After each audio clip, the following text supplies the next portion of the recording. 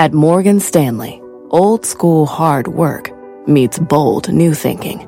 At 88 years old, we still see the world with the wonder of new eyes, helping you discover untapped possibilities and relentlessly working with you to make them real. Old school grit, new world ideas. Morgan Stanley. To learn more, visit morganstanley.com/whyus. Investing involves risk. Morgan Stanley Smith Barney, LLC. Fast Money starts right now, live from the NASDAQ market site overlooking New York City's Times Square. I'm Melissa Lee. Your traders on the desk are Tim Seymour, Brian Kelly, Karen Feinerman, and Guy Adami. Tonight on Fast, Wall Street is waiting with bated breath as a trade deal deadline approaches, and one top strategist says a deal could unleash a major rally in the market. She will explain. Plus, it's no paradise. UK lawmakers calling Facebook a digital gangster. But maybe it's just all about the Benjamins because the stock is still soaring. We'll tell you why investors are standing behind the social media giant. But first, we start off with Walmart. The windfall. Check out shares surging today after blowing out its earnings report as its e-commerce business booms. And it's off to the retail races. Walmart is up 5% in the past month, closing in on new highs. It's setting the pace even for its behemoth rival, Amazon, which is down 4% during that time and stuck in a bear market. So is Walmart your best retail bet? And is its gangbuster quarter a sign the consumer is stronger than you might think? Guy. So there are like three questions there. I know. Okay, There's a so lot. is Walmart One your at a best time. retail One at a bet? time. In my opinion, the answer is no. And in my opinion, the answer is no because simply valuation. Trades close to 22 times now forward earnings. You're bumping up against levels that we last saw beginning of 2018. So in terms of where it is technically and where it is valuation-wise, I think it's a little rich. In terms of the quarter, it was fine. Inventories were up 1.1% year over year. They had sales growth close to 2%. That's great for margins. Again, but where's your EPS growth? You're not really seeing it. In terms of what it means for the consumer, remember the market has rallied back in a meaningful way over the last month and a half. And again, I say it all the time, all consumer optimism is a function of the S&P, which has done extraordinarily well. So it doesn't mean the consumer is healthy, just means the consumer will spend if they think everything's okay. Well, at the very least, it puts to bed the notion that Friday's retail sales numbers were actually I think that's what you can do, right? Yeah. If you're just a market participant and you're trying to read the tea leaves and you can say, you know what, December's retail sales number were likely a glitch or whatever term you want to use, but you can look through it and say, whatever happened in December, it is likely not sustainable. Walmart shows that to you. Now, looking at Walmart specifically, to Guy's point, the earnings were fine, but what's next? What else are they going to do? They had multiple tailwinds here. Remember, we had Sears closing down. We had Payless Shoe Stores closing down. JCPenney's about to fall apart. So a lot of their competitors are no longer in the market. That was the tailwind. They've also got the boost from their e-commerce business, which, again, can do quite well. But up off the lows with a reversal today, closing on the lows of the day, that concerns BK a bit. That's what I noticed. Yeah. 2% on the close, basically. Right. It was a little bit of a disappointing close to what I thought were really, really good earnings. I mean, the same-store sales, that was really good. There was a lot to like here. Remember, they're also spending. Yeah. Right? So that's really important. So we're going to see eventually, when they spend less, that they'll be able to have more fall to the bottom line. The thing that's so interesting to me is comparing Amazon to Walmart, right? So we know Amazon's in some other businesses, but on the retail side of the business, I always think that if Walmart were to sell a 12-pack of Brawny paper towels, they would earn a third of the multiple that Amazon would get for selling that same pack of paper towels. Now, maybe Amazon can do it a little bit better, but it makes no sense to me, this multiple differential. And even if you create, we talk about AWS as being so important to Walmart. If you create your own, to Amazon rather, if you create your own Amazon with Walmart and with Microsoft, let's say, with their cloud, right? And you put those kind of multiples on it, and maybe you put a little, they talk about their advertising business growth for Amazon, you put a little Google in there. It doesn't come close, anywhere remotely close to where Amazon's trading. Maybe throw in a tiny bit of Netflix for their Amazon Prime. So a basket mimicking Amazon would still not command that valuation. A third of where Amazon is And I trading. think that's a really clever analysis. And I think ultimately, if we did that, though, you could do the same thing in the auto sector with GM and Tesla. And unfortunately, I don't know if it's totally linear. I think Amazon gets the benefit of the doubt for the profitability that they could have. Everybody looks essentially at their ability to take market share at any cost. So that's what's what's impressive. I think reading Walmart and Amazon in the same sentence to me is not something we should be doing, because I think Amazon truly is a technology company. I agree with Karen. If you layer in cloud and whatnot, and there's ways we can come up with this, but you are valuing Amazon in a DCF and also on a classic kind of earnings valuation multiple. Bottom line for me, Brian talked about that there's competitors falling by the wayside. I couldn't see more competition than there's ever been right now for Walmart. And I think they're paying the price in the consumable space. It's $1 trillion marketplace. I get why they want to be there. It's the same reason that Amazon went and bought Whole Foods, because you want people coming back to the store over and over again. And that works because they're going to buy other stuff. But at what cost? I think we're well overstored. Don't you think there's just as many, if not more, competitors for Amazon? Everybody and the brother has now got a digital strategy and e-commerce strategy, whereas Amazon's already done it. So it seems to me, if there's competition out there, it's against Amazon. So why? But that's fair, and I think we probably overreacted to the death of every either retailer in the world to say that they weren't going to compete with Amazon. But the bottom line is they're acting like they can't compete with Amazon. I don't think it's as simple as other people have a retail strategy and an online strategy. Look at the department stores. Now that may be a different.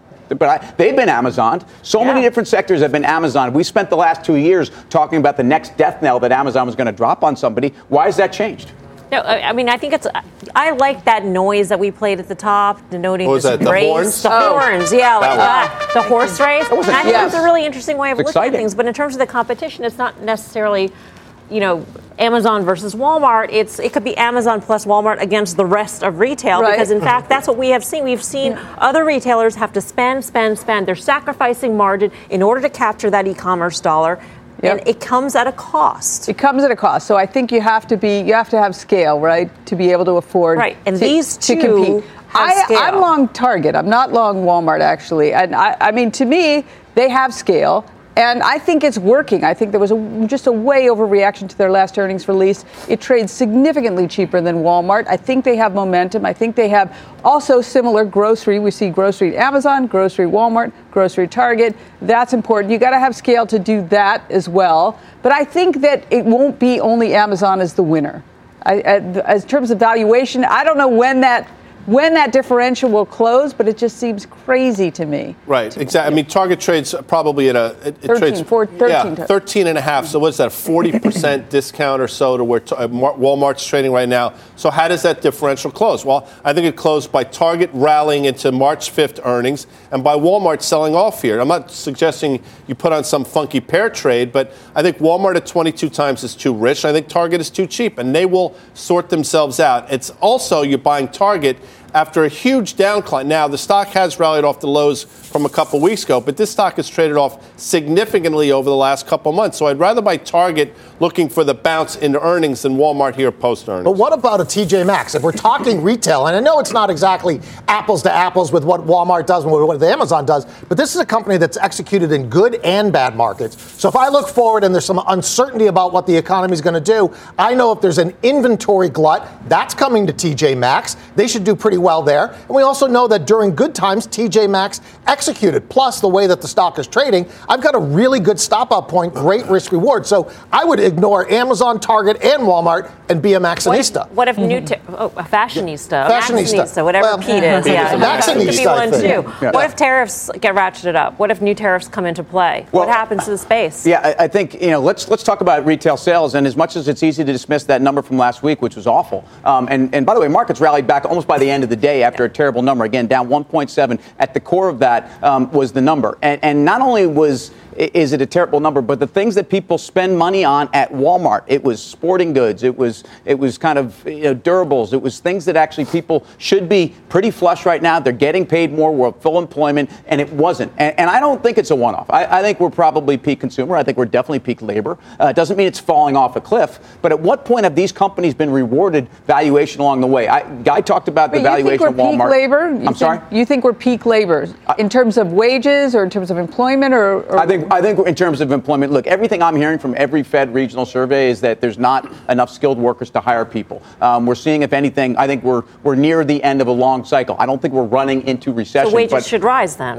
No, I think actually companies are basically foregoing new projects. And I think in the retail space and in the restaurant space, these higher wages are choking off a lot of people, and they're just not hiring. And in fact, some of these guys are downsizing. So I think the labor market, how can it get better than it's gotten? I realize that's something we've said for the last 3 years, but in terms of wages, and I'm happy people are making more money. Is that a plus or a minus? It's a negative. It's a negative because for the retailers, they have to pay their workers more money. But in theory, the workers have more money to spend too. They have more money for now. But my point is that, again, look at, that retail sales number included the holiday season.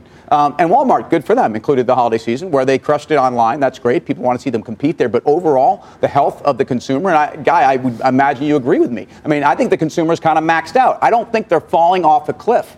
But to say that it's going to get better on multiple, I can't. Consumer debt now in this country is north of $13 trillion. So I think that's, closing in on 58% or so of debt to GDP. That's a huge number. I mean, nobody wants to talk about it. Everybody talks about the balance sheet of the consumer. They're borrowing a lot of money, and in my opinion, but they're employed. That's great. Why they're does employed. It matter? Well, in my opinion, it absolutely matters because if the stock market were to ever, again, you saw what happened in October, November into December. I think people got really scared. I think that's one of the reasons the retail sales were so miserable because people stopped spending for fear that the market was collapsing. The fact that it's come back, I think, giving people confidence again. But if you see another hiccup in the market, you see how quickly people ratchet back, especially when you're talking about numbers like that. Amazon quickly, by the way, we have to wait until April for them to report. But quite frankly, over the last, 4 or 5 weeks, Amazon's been in the 1,600 to 1,700 range. Now it's closer to 1,600. Has not traded particularly well on what's been a pretty decent tape the last month and a half. That's something to watch. All right, coming up, is the trade deal a done deal? The market seems to think so, and top strategist Savita Subramanian says we could be on the brink of a major breakout. We've got all the details. Plus, tenacious tech, Facebook, standing strong despite the fallout from its privacy issues catching flack around the world, and it could be your best chance to buy the stock. We'll explain.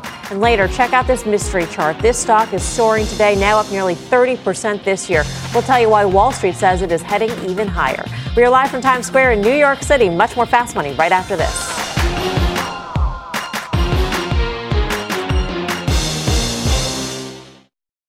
Canva presents stories to keep you up at night. It was an ordinary workday until the Singapore presentation is at 3 a.m. The office was shocked. But that's when we sleep. Maya made it less scary with Canva. I'll just record my presentation so Singapore can watch it anytime. Record and present anytime with Canva presentations at canva.com. Designed for work. Welcome back to Fast Money. Facebook feeling the heat after the release of an investigative report by UK lawmakers calling the social media company digital gangsters. The report calling for regulation after the spread of fake news during both the U.S. presidential election and UK Brexit vote back in 2016, as well as the infamous Cambridge Analytica data scandal last year. Early Facebook investor Roger McNamee also weighing in on the report on CNBC earlier today. If you believe that there isn't going to be any kind of regulatory pressure on the company, nothing, the UK thing is just talk, right? It's not actual change. If that's the worst of it, then the stock is absolutely priced properly and, may even still be of value here. Shares of Facebook ending flat today, but are up 24% this year. So will regulation become just a reality? Is it just tough tech talk? Karen, is this a concern of yours here? It's sort of a concern, but I mean, when you look at the stock, when you look at the earnings that they put up last time, and you look at where the stock is trading, right? As we know, it's sort of the poster boy for bad behavior for social media. However, I think that's getting to be an old story now. And we saw the EU GDPR, right? Could we see something in the UK? Yes. Could we see something here? We could. I think that'll be hard for Congress to get together and do some legislation there, but it could happen. It absolutely could happen. All of that, though, I think is priced in already. If we were to remove that cloud, if we knew with certainty how much they would have to pay or what regulation would cost, let's say we're fines instead of regulation, then I think the stock would lift a lot. I think it's priced in. And I think them being the poster child for bad behavior is starting to fade as a story. And that's been weighing on the stock. Are you comfortable, Karen, with your sense of understanding what the costs are going to be for these guys to continue to basically make their platform safe? No, but I think the market is giving them an excessive penalty of what the cost could be. I think it would be less. I think the stock would be much higher. Okay. We don't know, right? We've seen their costs go up and up as they add more people to the content. That hasn't mattered to the earnings, though. That hasn't mattered. But a company that can't tell you what their costs are is a company that's going to trade at a discount. And I would argue that Facebook traded at a discount. Oh, she thinks it already does. It does, right. I think it does. For this kind of growth, for this kind of, for this margin business, it absolutely trades at a discount. But it traded at a discount for 2 years. So I would argue that even before some of the worst of the news happened. Look, we have not seen any material fall off in terms of their ad revenue or in terms of the usership of the platform. We know that they're trying also to change their metrics. How are we looking at Facebook? Well, let's face it. If anyone can blow you away with their sheer numbers in terms of absolute, MAUs, DAUs, whatever you want to call it, Facebook is not going to go away quietly. But what multiple do you want to put on a management team that every time seems to be chasing the news flow? Every time they're telling us they're sorry. Every time they're telling us they don't know its cost, but they're going to come back to us. This is not a stock I want to own. It's not a stock that I think can outperform, and I think it's rallied back nicely. I don't know what else you do with it here. Oh, I think it could outperform. I mean, we've already seen the earnings that are done pretty well. The biggest catalyst and or risk, depending on how you look at it, for Facebook right now is the integration of their different platforms of WhatsApp, Instagram, and Facebook. If they can execute on that and they can increase their metrics, that actually might be really good. And then the stock is underpriced and or undervalued. If they don't execute on it, and all of a sudden they start using users, I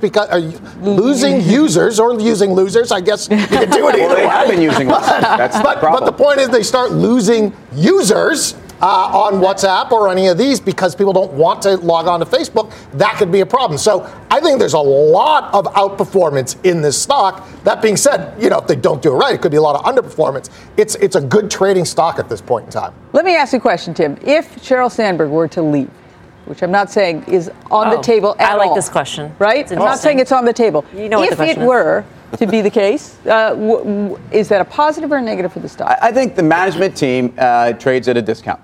So whoever it is, and she's, because Mark Zuckerberg's not going anywhere. He owns the company. Right. And even though she's a major stakeholder as well. And I don't really, because I don't know who's leading the direction and ultimately who should be responsible for the strategy in terms of how they've handled security on their site. I don't know if it's her. And so, ultimately, who is the person to blame? But I can tell you this management team in aggregate trades at a discount. And companies that deserve great multiples are ones where we actually give the management team. If they're going to oust somebody because of what's going on, it's got to be Sheryl Sandberg and not Mark Zuckerberg. But what is the answer to your own question?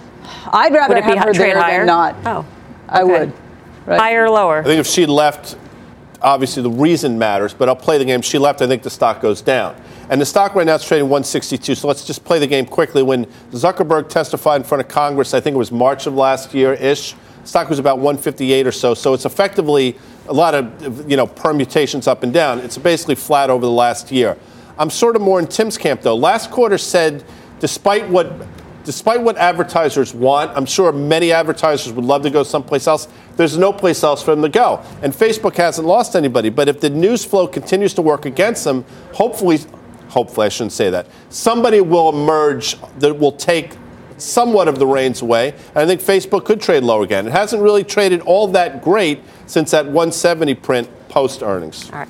Well, for more on Facebook and what is next for the social media giant, you can head on over to CNBC.com. I'm Melissa Lee. You're watching Fast Money on CNBC. First in business worldwide. In the meantime, here's what else is coming up on Fast. Deal or no deal? That's what all of Wall Street is wondering as the trade deadline with China approaches. And one top strategist says the deal could be about to unleash stocks. We've got those details. Plus, are you seriously talking about video games? Yes, we are. Video game stocks are facing their biggest boss yet, Fortnite. But there's something happening that could give some of the biggest players a major boost. We will explain when Fast Money returns. Welcome to the Canva guided meditation for stress at work. Impending deadline? Generate Canva presentations in seconds. So fast. Brainstorm got too big? Ooh. Summarize with AI in a click. Writer's block? Release with Canva Magic Write. Magical. Stress less and save time at canva.com. Designed for work. Support for this program is provided by Chevron. Demand for energy is projected to continue rising in the future. To help keep up, Chevron is increasing their U.S. oil and gas production, and they're innovating to help do it responsibly across their operations, including their Gulf of Mexico facilities, which are some of the world's lowest carbon intensity operations, helping supply energy that's affordable, reliable, and ever cleaner. That's energy in progress. Learn more at chevron.com/meeting demand.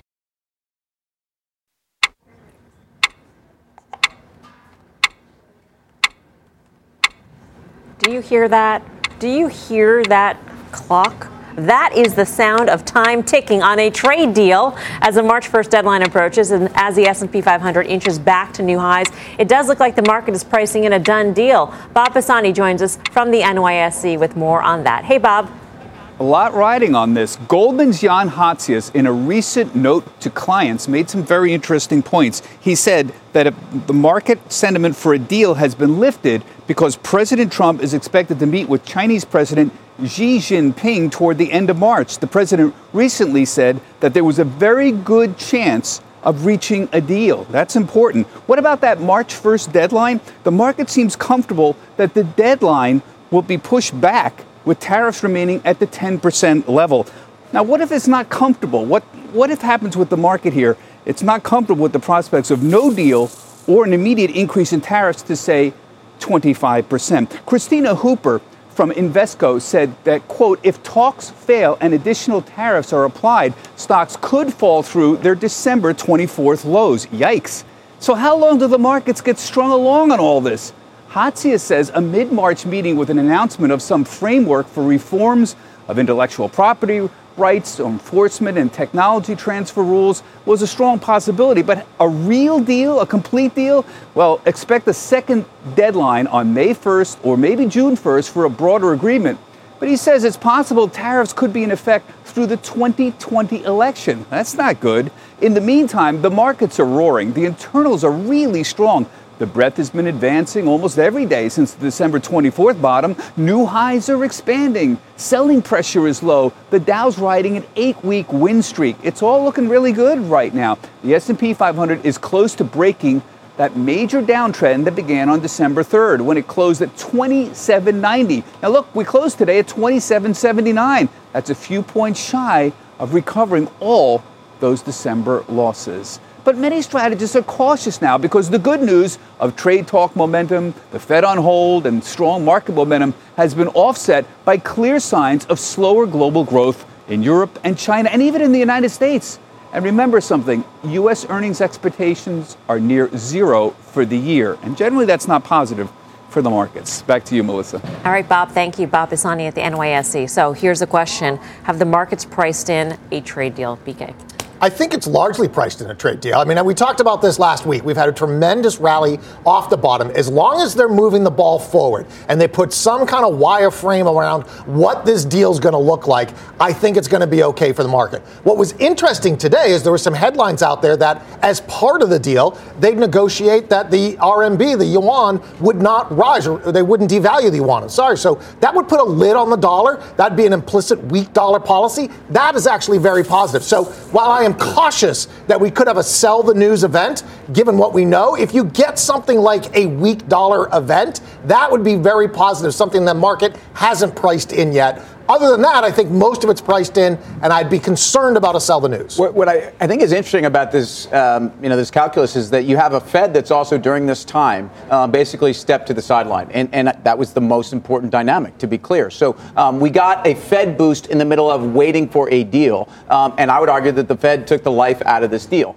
If I look at it in terms of the stocks that were most affected by the talk of trade, so industrials, some of the commodity stocks, I would argue that they have not priced it all back in. Emerging markets, as measured by the EEM, for example. I think you could actually see a follow-through. But during this time, we've reassessed the global economy, we've reassessed global growth, and I think that's the problem with this analysis now. So industrials have outperformed the S&P by 650 basis points since December 24th, and that's a pretty good outperformance. Yeah, and if we do get a deal, that raises the question, does the Fed step back in? I mean, if the Fed had stepped to the sidelines in this period where no shot. Not right away. Not right away. Not right away. You'd have to see. I frankly think the Fed's going to announce that they're going to tolerate higher inflation. I think they're going to target 3 and 4% inflation. So I think it's going to be an awful long time before the Fed steps back in. All right. Well, our next guest says a trade deal is not all priced in. A strong trade deal could unleash a market rally here. Let's bring in Savita Subramanian, the head of U.S. equity strategy at Bank of America Merrill Lynch. Welcome back, Savita. Thanks. Great to be here. Let's make clear when you say, a deal, yes. That's a real deal. That means this is a everything. real deal. Yeah. So I would agree with you that kind of a partial deal, which is no new tariffs, but we don't roll back any of 2018 tariffs. That's largely priced in, and I would sell the news on that one. I think the market might sell off a little bit. But if we get the real deal, so this is where you roll back the tariffs from 2018, which I don't think is priced into the market. That would add at least 1 or 2 percentage points of earnings growth to 2019 that's not in the numbers. And then you also get this huge lift from the multiple. And you know what I think is really interesting is that ever since February, we've noticed that CapEx guidance has started to come down pretty dramatically. So I think all the animal spirits that were negative for the last 12 months could actually flip back to positive. You could see growth trends resume, et cetera. But that's predicated on the assumption that we get full deal. So we get a rollback of 2018 tariffs. We get some sort of agreement and enforcement of intellectual property, the landscape on intellectual property. And I think this whole trade rhetoric, this whole trade story is about tech. I mean, to me, It's not about, soybeans. This is about technology. So I think that might be the most important piece of the puzzle is if we start to see some moving forward on intellectual property agreements. So this real deal scenario yields up 5 to 10% on the S&P from here, basically. Exactly. And that's basically, the kind of the rough math, nothing's ever perfect in this world, but the rough math here is that you get maybe a 1 to 2% earnings boost, and then you get all of the multiple compression that we saw from February of last year to now reversed, essentially. Under that scenario, I'll ask you the question, is it possible that the Fed steps back in, and does that then box the markets in the progress? Yeah, it's sort of these counterbalancing forces. I think the Fed could tighten. The Fed could hike in the face of better growth, and I think the market would actually be able to tolerate that. I think that we've had a market environment where everyone's spooked by tightening from super low levels. But let's remember where interest rates are. They're in the lowest 10th percentile right now. Interest rates are really low. They're not going to, 25 basis points higher isn't going to ruin the corporate balance sheet of your average S&P company, right? So I think that, if we get to a point where some of the trade friction is resolved, we have a healthier economy, we have companies starting to spend on CapEx, all the animal spirits unwind again, the Fed can actually tighten without totally destroying the markets. Quickly, Savita. So, the market seems to think when President Trump is ready to make a deal, there's a deal to be made. Are we underestimating the resolve of the Chinese? Well, the Chinese have a much longer time horizon than Trump does. So that is that's certainly a point of contention. And I think, what this comes down to is who's going to be the next tech superpower. So, and that's a much bigger issue than whether we, raise prices on China imports. But how do they solve that? Because it sounds like you think they could get there. We think that they could make progress towards that, and that's the goal for, on the U.S. side. But, you're right. It's not a clear-cut process. It's a messy, ongoing process. But I think if we start to hear noises that they're making any sort of progress on tech and intellectual property, that would be seen as a huge positive for the market. So where do you think the best risk reward is to go to in terms of sectors if your premise holds up? If our trade scenario holds up. Which I agree with.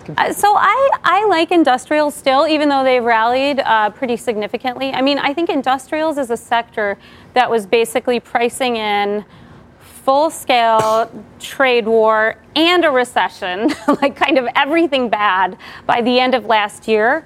The other thing that I think is really interesting about industrials is if you look at the ownership of industrials by your professional investors, your mutual funds and your hedge funds, it is almost as hated as it's ever been. Nobody wants to touch industrials. I think now they're starting to be more interested, but there's not a lot of positioning risk.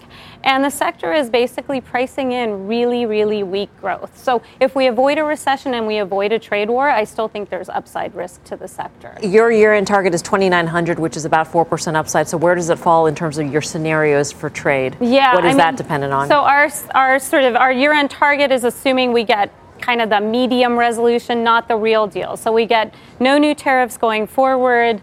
We start to see companies, they can start planning again after, living in this uncertain world, and that moves earnings higher. I mean, I think what's also interesting is that earnings expectations right now for the full year are about 4%. I mean, that's really low relative to the average expectations of analysts at this point. So I don't think that's a bad thing. I think what we've noticed is that when expectations are really low, that's generally when the market actually does really well and it surprises to the upside. So I think that there are a lot of reasons to be bullish right now. Savita, great to see you. Thanks for coming by. Great Savita to Subramanian of Bank of America Merrill Lynch. Positioning, that's very important. Positioning in terms of the markets overall, positioning in terms of sectors like the industrials, for instance. And she's right to mention it broadly, but then so you step back and get granular. I mean, Boeing went from 380, an all-time high, to sub 300. And in a month and a half, the stock is now $416. I mean, think about the move Boeing's had. So, again, Boeing's telling you maybe they are, to BK's point, maybe a lot of this is priced in. I'm not sure. My point is I'm not certain. We all seem to think when President Trump is ready to make a deal, there's a deal to be made. I'm not certain that's the case. I don't know. If we get a deal like Savita's talking about, something more than the market is even thinking about, I don't think the market's thinking about some kind of rollback of tariffs and a full tech deal. That, to me, seems really aggressive. I'm not saying it can't happen. I'm just saying you're saying by March 1, or you're saying I would in even general? say mid-year. But if we're moving in that direction, I think it's positive. But to me, there's some kind of pullback coming here. We've priced a lot of this in. I'd much rather be a buyer when the deal falls through or when the Fed does a little bit of a scare like, hey, maybe we're going to come back in the market and we get a little bit of the froth off of this market. I feel a lot more comfortable. Well, New York Fed Williams out there today basically saying we're going to need a lot more inflation than we have for us to do anything. So, we've all said this. Look, what's outperformed? Values outperform growth. And that's part of our Amazon discussion. I should have brought that up. Silly me. Bottom line here is I think you actually continue to see industrials outperform and those valuations that make sense. Still ahead as stocks have soared off the lows. How do you know if you can trust this rally? Guy here will break down the difference between a bull trap and a bull run. Plus, Activision's big esports event kicking off this weekend with a number of big name sponsors and a cool $5 million prize. We'll bring you the latest. Much more fast right after this. Welcome back to Fast Money. Activision betting big on the esports explosion. The gaming company looking for a win as the stock is down nearly 47% from its October highs. It's Overwatch League season kicking off and touting a $5 million prize pool. Let's get to Josh Lipton in San Francisco with the details. Hey, Josh. Melissa, it's a date video game fans have marked on their calendars, the start of a new season of Activision Blizzard's Overwatch League. 20 teams of video game players competing for a prize pool totaling $5 million. Activision is capitalizing on that red-hot trend of esports, which will attract an audience of 454 million this year, and revenue will grow nearly 30% to more than $1 billion. Sponsors for the Overwatch League include Coca-Cola, Toyota, and Intel. The matches will stream on the Overwatch website, mobile app, and Twitch channel. Select games will also air on ABC, ESPN2, and Disney XD. We asked the league's commissioner whether it would be smart to now offer the game itself for free. After all, wouldn't that mean that many more gamers playing Overwatch and then tuning in to watch the competition? We think the business model that we have with Overwatch is the right business model for the game to create the right player experience where all of the content, all of the additional maps, all the additional heroes, all that stuff is free so that there's a great ongoing experience for our players.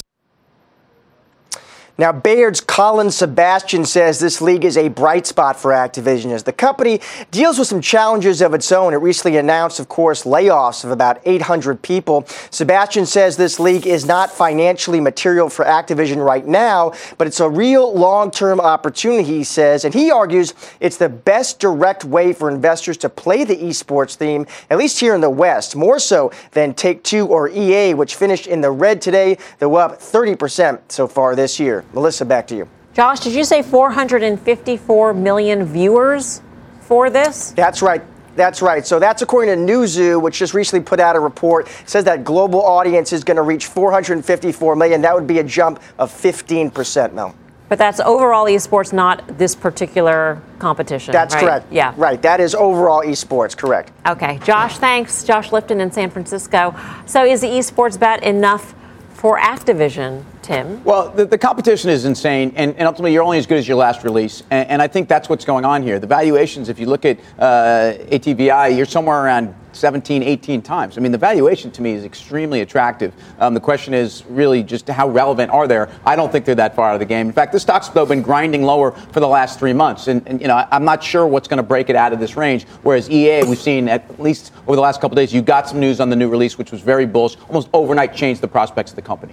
Josh had mentioned all the different channels that some of this Overwatch League competition is going to be aired on. So Guy mentioned earlier in the show when we were talking about Facebook, until advertisers find some place to go, then Facebook is okay. Well, 455 million viewers with the demographic that you want, to me, seems like you want to buy Disney on this. It's going to be playing on Disney XD. It's going to be playing on ESPN2. The problems perhaps with ESPN are behind them. I think this is a much better way to play the esports explosion than trying to bet on the next hit out there. Each Friday at 5:30, where are you? Right here in this seat. Right, and as fate would have it, this past Friday I was on the options. You were right there in that seat. Right, it's a great show, but everybody should watch. But Mike Coe pointed out a bearish trade in Activision, if you recall. And yes, valuation is compelling, but it has not traded particularly well. There's no bounce in the stock. I personally think it trades the levels we last saw sometime in 2016, 33.5. Conversely, Take-Two, around the same valuation, maybe a little bit more, bottomed out at the same level we bottomed out March of last year, $90 or so on huge volume. If we're playing the game, would you rather? I would Apparently we are. Apparently we are. Take-Two. You're playing alone. Which you just did. Would rather. Would you rather? Do that right there. Brian brought up the fact that, you know, maybe the media companies are a way to play this because they need to be here and they've already decided to be here. I would just point out, I agree with him.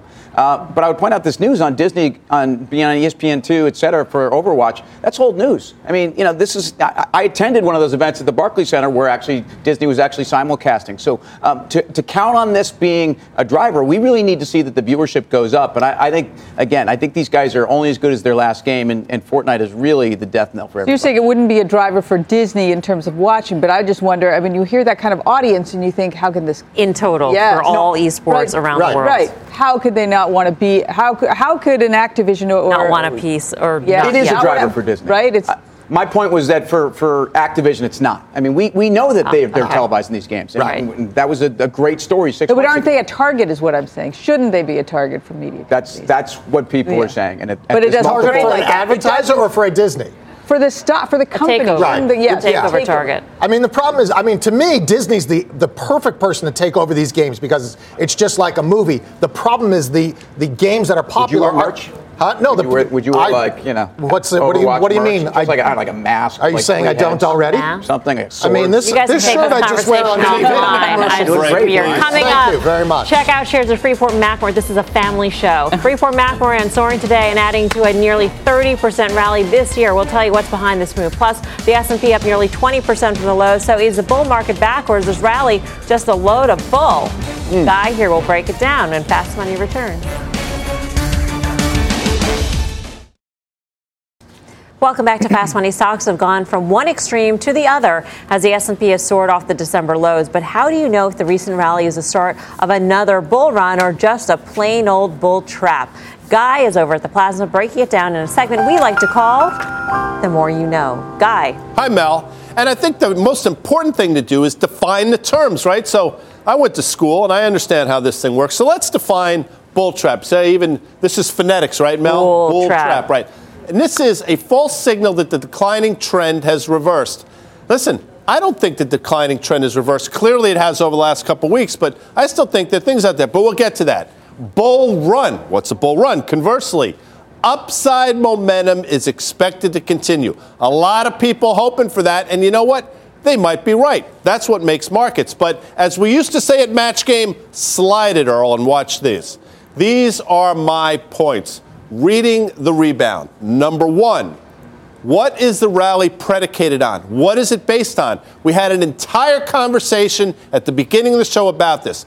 I think most of this rally off the December 24th has been predicated on the fact that the Federal Reserve said, hey, you know what, those rate hikes and reducing our balance sheet, we're just messing with you. It ain't going to happen. I think Tim would agree with that as well. That's number one. Number two, how fast was the recovery?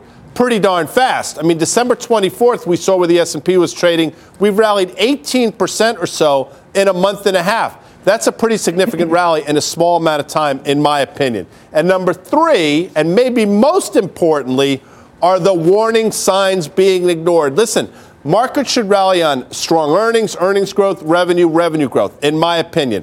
I think this is rallying on hope that the Fed still has this backstop. The warning signs are there. I was talking to Karen before. 24% of all sovereign bonds in the world now have negative yields. That's a warning sign. Earnings, I don't know. Earnings season has been good, bad. On the margins, I'd say it's been okay. Europe is a mess. You see what's going on in China. So I think a lot of it is baked in. So for my money, that's how you read the rebound. And that's the difference between a bull trap and a bull run.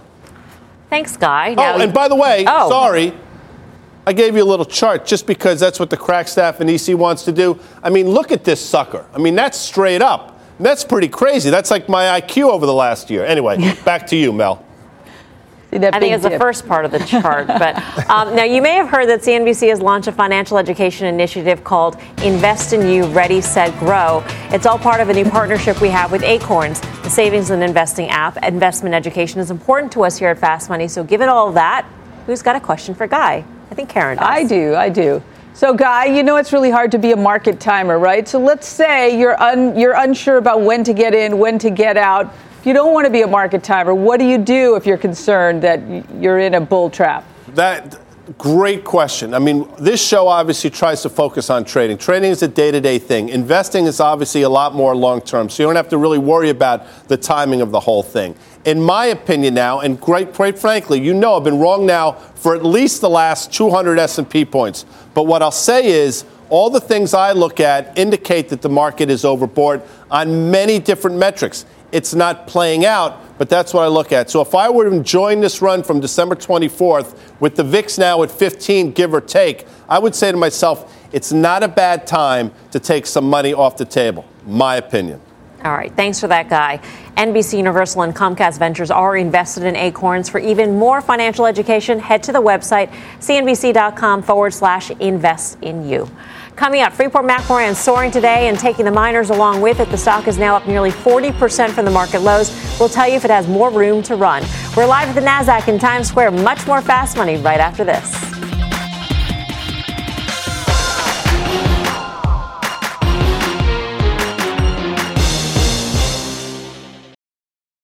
Welcome back to Fast Money. Check out shares of Freeport-McMoRan soaring 7% today after an upgrade from Citi, up nearly 30% so far in 2019. Citi says the stock could rally another 20% before the end of the year thanks to the value of their core assets and upside potential in copper. So, Citi says buy.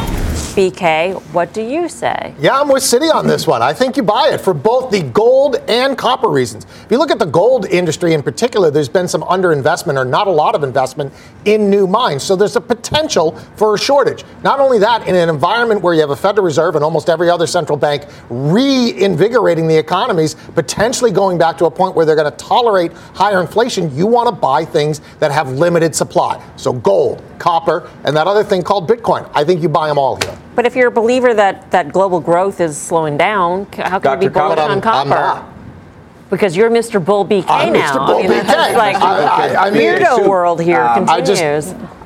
Here's Cindy's pointing out that you're basically have exchange levels at 10-year lows in terms of copper, in terms of supply, demand, et cetera. That's great. First of all, just to be clear, I own Freeport, and to treat it as a pure copper or gold play is wrong because they made some horrendous energy acquisitions at the peak that were arguably. Well, I'll leave that for people to look even closer into those deals. I didn't like those deals. This company, to me, is probably got upside to about $18, which would be a nice move here. Break out at $12.50 for sure. I think the entire resource space, especially ag resources, look the most interesting. Is it just a giant trade bet, though? I mean, let's say we get really bad headlines out of trade. I got to think I think it's a giant inflation bet. That's what I think it is, more than a trade bet. Do you think we have inflation? I think we're going to have higher inflation. I think BK's the Federal bullish Reserve, and he thinks we have inflation. I know. Exactly. So inflation is okay as long as it's not too much. At some point in time, the market will start to decrease earnings expectations because inflation will erode that. But until we get to that point, the mechanics of it should be bullish for the market. That is all. Freeport-McMoRan's big move also making waves among options traders who are looking for ways to play this fresh rally. Mike Coe's in San Francisco to break it all down. Hey, Mike.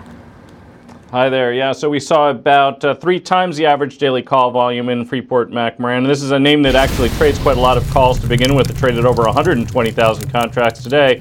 Most active were the April 14 calls. We saw a block of 16,500 of those purchased for just over 50 cents. It was a bullish trader who was actually rolling a previous bullish bet from the March 12 calls out and up to the April 14s. That's obviously a bullish bet that is going to be higher than that $14 strike price by at least the 50 plus cents that they paid. That would be an increase of about 10%. And I would point out that they'd already doubled their money on the calls that they were selling today. So this is somebody who was bullish prior to this bet, made money, and is taking some of those proceeds and pressing that bullish bet further out over the next 60 days. Guys, since you were a pinch hitter on options action last Friday, I shall ask you about this action and this trade that Mike Coe has outlined. You know my love for Mike grows on it. It's exponential, the growth. So I'm in the BK camp. There's something going on in the metals space that transcend all this mumbo jumbo. Has to do with central banks being too accommodative. I'm with Mike. All right. Thanks, Mike, for that. Mike in San Francisco for more options action. Full show Friday, 5:30 p.m. Eastern Time.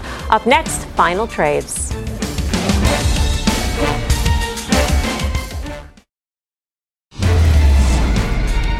Final trade time, Tim. As we talk about the resource trade, I like U.S. Steel. This chart actually looks encouraging for the first time in months. BK the Bull Kelly. Yeah, let's put my money where my mouth is and say you buy FCX, copper, gold. Maybe it'll leave a little energy in there. Chairwoman. Yes, I liked what Amazon had to say, but I like Target better because the valuation is attractive. We'll see in March how they did. Guy Dami. Really, it's a great show tonight. Jam-packed. You know, we do that thing in the smart board we call Power Pitch. You might want to check out Newmont Mining there, peeps. Who? Fast Pitch. That does it for us. See you back here tomorrow at 5 for more Fast Money. Meantime, don't go anywhere. Mad Money with Jim Cramer starts right now. People today can spend half their lives over 50. So it's good to be financially ready for what's important to you as you get older, like a family vacation. Or starting your dream business. Welcome to Connie's Coffee. How may I help you? AARP's trusted financial tools can help you plan for whatever your future holds. That's why the younger you are, the more you need AARP. Start planning today at aarp.org/moneytools.